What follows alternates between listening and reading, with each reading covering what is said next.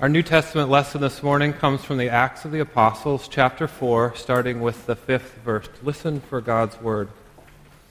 Peter and John have been imprisoned, and the narrative continues with their questioning. The next day, their rulers, elders, and scribes assembled in Jerusalem, with Annas the high priest, Caiaphas, John, and Alexander, and all who were of the high priestly family.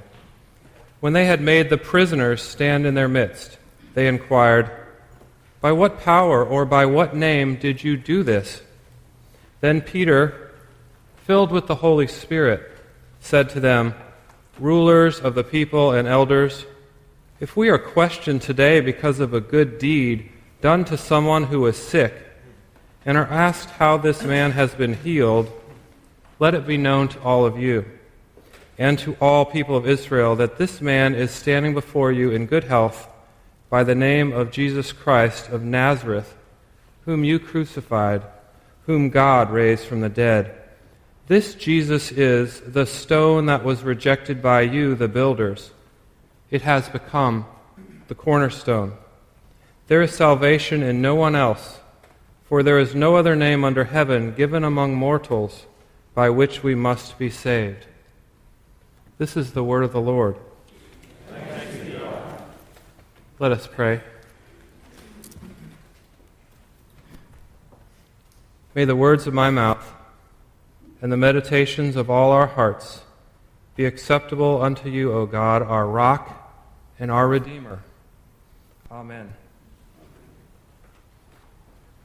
The Christian story is a story of stones. God fashioned stones in the dry land of creation. There were stones in Sinai, and there were stones in the wilderness. Stones piled up to make walls around the cities of the Old Testament, and stones cut to make the great temple of Solomon. Jesus faced stones in his temptation. On Palm Sunday, the stones were ready to cry out along the route as Jesus made his way into Jerusalem. And on Easter, that massive stone was rolled away to allow for the resurrection.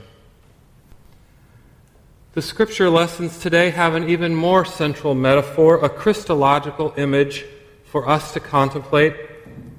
The stone that the builders rejected has become the chief cornerstone. Stones usually remain at rest, functioning sometimes to support or hold up structures, other times as roadblocks or stumbling blocks or dividing walls. But when set in motion, stones can almost instantly unleash inhuman forces of violence and destruction. In the Old Testament, capital punishment, the principal means of capital punishment was stoning to death. We see a litany of violent images in the Bible involving stones. In battle, the young shepherd boy David overcomes the physical advantage of Goliath by hurling a smooth stone from his slingshot.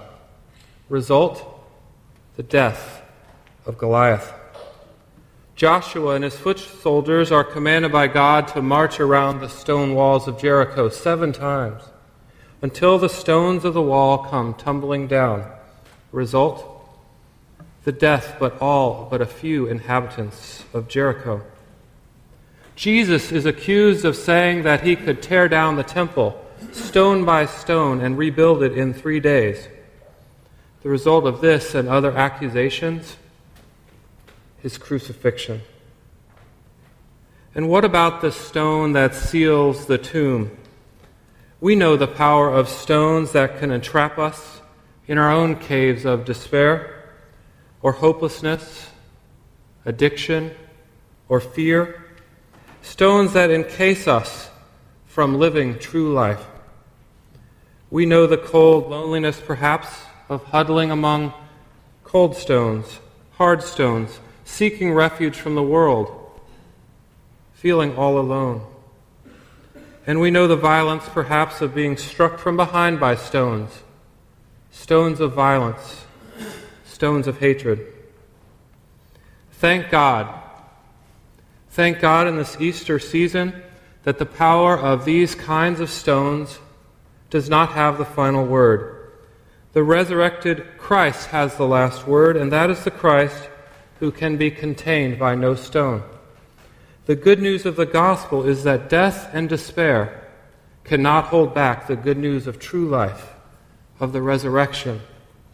These stones are rolled away, inviting us into new life in Christ, new life that we celebrate in Easter. In fact, this is not the only stone in the biblical narrative that is associated with life. Throughout the stories, stones are used to build up, to provide the foundation, the resources for life. In the arid environment of the desert, Moses strikes a stone with his staff, and out comes water, refreshing water that with manna provide life for the wanderers. In Jesus' parable, the homeowners who build their house on the firm foundation, the foundation of solid stone, are much wiser than fools who do it on sand. Stones, you see, can yield life. The power of stones for crushing death or vital life depend on the use of those stones. Stones are part of creation, but they can be used for good or for bad. The author of 1 Peter, for example, says that Jesus is the cornerstone, using the same image from Psalm 118. But in this case, Jesus can be a stone that makes some stumble, a rock that makes some fall. They stumble because they disobey the word. Here we see the conflict between the good news that Jesus brings and our own difficult hearing. These messages of both life and death are central in the Bible readings this morning, fundamentally in Psalm 118, where the people cry out for God's help. They beg for God to save them from their enemies. Words used in Psalm 118 and are then adapted by the author of Acts, presumably Luke, the gospel writer. The stone that the builders rejected has become the chief cornerstone. Jesus becomes the rock, the very foundation referred to in his own parable, the foundation on which we are called to live our lives. As our own James Mays, the scholar of the Psalms, says, God's work here occurs despite of and in face of the ruler's failure to recognize him. In Christological terms, Mays writes, Jesus is present in the world as the one contradicted and rejected by every way that we human beings go about building up our world. Jesus as cornerstone offers us a more peaceable way of building up our lives. But here in the Psalm and here in Acts, these images of stones remind us that as followers of Jesus Christ, we have a hard way of the cross. In this part of the Acts narrative, Peter and John have been arrested. They are imprisoned. Peter and John have been teaching and proclaiming the power of the resurrection in Jesus Christ. And they're arrested for this work, making true the claim that no good deed goes unpunished. Peter questions why they would be castigated for having healed a sick man. He identifies their work and their fate with that of Jesus Christ, declaring that this is Jesus, the stone that was rejected by you people, you the builders, and now Jesus has become the cornerstone. So in this Easter season, we celebrate the people of the way as these early Christians are known in the book of Acts. Peter emerges as the leader. Peter, whose very name means rock, the one on whom the human institution of the church will be constructed. Peter had been far from a perfect disciple. Indeed, he had been a human being all along. In the Garden of Gethsemane, Jesus had asked Peter and a couple of disciples to stay awake with him while he prayed before he was betrayed. Peter and the others could not do it. Even this extraordinary follower could not manage to stay awake even an hour. Like Peter, we are called to sit with Jesus on the hard stone. But the message of the story, of course, is that we too have fallen asleep. And what a hard message it is that, like Peter, this church is built upon people like us. The powerful people, the ruling people who had imprisoned Peter, asked him by what power, by what name he had acted. And the text says that Peter was filled by the Holy Spirit. Peter and John were uneducated and ordinary men, the text says, and yet they were able to act. We live in a fallen world with imperfect disciples like Peter and John, like us. And we know that stones are hurled every day at those whom Jesus called the least of these, my brothers and sisters. Indeed, it is probably too easy for us to watch as those stones are hurled, or even unwittingly to hurl stones of our own against people that we care deeply about. Surely it is easier to cast stones than to accept Jesus' radical call to stand beside him in the Garden of Gethsemane and on the way to Calvary. We are called to be like the stones that the rulers reject. It's the first letter of Peter that expands upon this image. Jesus is called the cornerstone. He's also called the living stone. And then we ourselves are named. We are told to come to Jesus, and like living stones ourselves, we are to let ourselves be built into a spiritual house, to be a holy priesthood. We are stones, one another, living stones, called to engage with our own powers to work for the good, together and individually. Christ is the cornerstone, but we too comprise the church edifice. Now we at Second Presbyterian live in a spiritual house literally comprised of stones. The cornerstone here was laid about 170 years ago, and this stone church was completed in 1848. The brown stones were shipped in from New York, as the architect himself, Menard Lefevre, had also been shipped in from New York. This edifice that we call our church has itself been a living entity, with new buildings built and renovated, and in some cases torn down. A bell installed finally, a Tiffany window restored, a living edifice growing to meet ministry in its own way. Even the noted brownstones themselves experienced crumbling, and many were replaced with stones, this time from across the ocean. The building in which we call ourselves church has been transformed, but that change has been nothing like the changes in the people in this edifice over the years. We are living stones seeking to build our lives upon Jesus Christ, our cornerstone. We are imperfect stones with sharp edges and deadly weight, but also with weaknesses that could lead us to split or crumble, living stones. The people change from generation to generation, and individuals and families move into and move apart from this spiritual house. We are called individually and corporately to become living stones. We are called to build ourselves up, and with God's help, to be the kind of community that rejects the death-dealing use of stones, but rather transforming ourselves, transforming rejected stones with resurrection force. We are called to be living stones. Now you might say, can this be serious? Can this be possible? Perhaps like Sarah from Alex's recent sermon on faith, we should laugh. Sarah is told that she will bear a child at age 100. She laughs. We are told that we are the living stones upon which God builds a church. Should we laugh? That's exactly what these passages call us to do, to be those stones upon which God builds a church.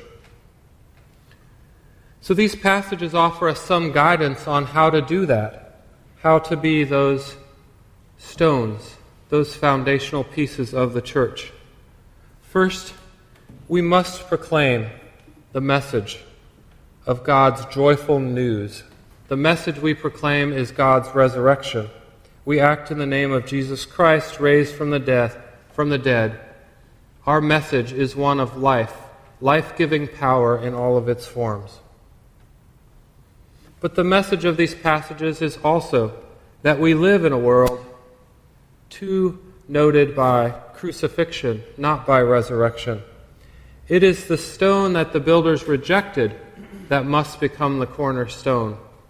As James Mays says, the crucified Christ and the resurrected Christ is the same one who becomes that cornerstone, and we must remember that as we bring the message of life to places of death.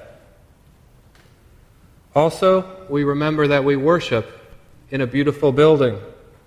We can relate to this image of living stones as the body of Christ, as the edifice of Christ, and yet we are called to be the living stones, not this building. We must go beyond this building, into the city, into our workplaces, into our very lives and families and friends and issues in this community.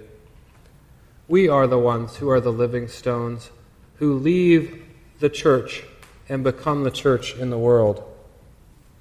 Next, we are ordinary people. If Peter can do this work, if John can do it, so too can we. They are ordinary and uneducated. We are called to use our ordinary gifts for extraordinary work. How do we do that? Next, it is because the Spirit moves us. Can you feel the Spirit moving? Have you caught glimpses in worship, in Christian ed, in the messages of mission in the name of this church in Guatemala, in Lesotho, in Malawi? How about in this place, through our walk-in ministry, through Caritas? Does the Spirit move us? I believe so, through our advocacy work, the slow, grinding, difficult work of advocating for those who are without power, the voiceless in our community. How about in our collaborative bridge building with our sister congregation, Ebenezer Baptist? The Spirit moves us if we are to be those living stones. It is because the Spirit enables it. And finally, the message is that God protects us. God, in this image of the stone, is our foundation upon which we stand. And in the imagery of the 23rd Psalm, also part of our worship this fourth Sunday of Easter, God is our shepherd who protects us and guides us out. Another way of understanding this image of God as our foundation. You see, the power of stones is the power of life and of death. We strive to be life-bearing living stones. We strive to be faithful followers of the cornerstone. We know it involves risk. Indeed, it cost Jesus his life. When we dare to follow the one who is crucified as King of the Jews, we make ourselves vulnerable. Why do we take time to build up God's edifice called Second Presbyterian Church, Richmond? Why are we part of the Church Universal? Why do we try to make Richmond resemble, if ever so approximately, the kingdom of God? There is only one answer. Because we know of no other way to live, but to live in the mountain-moving faith, the stone-rolling hope, and life-giving love of the resurrection, we are called to be living stones. May it be so. Amen. Let us pray.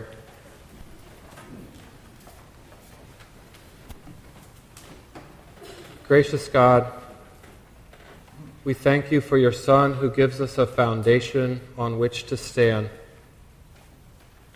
We thank you for your Son who is our shepherd, who guides us from this beautiful church edifice to become the church in the world. We ask that you would fill us with the Spirit so that we might do your good work. Amen.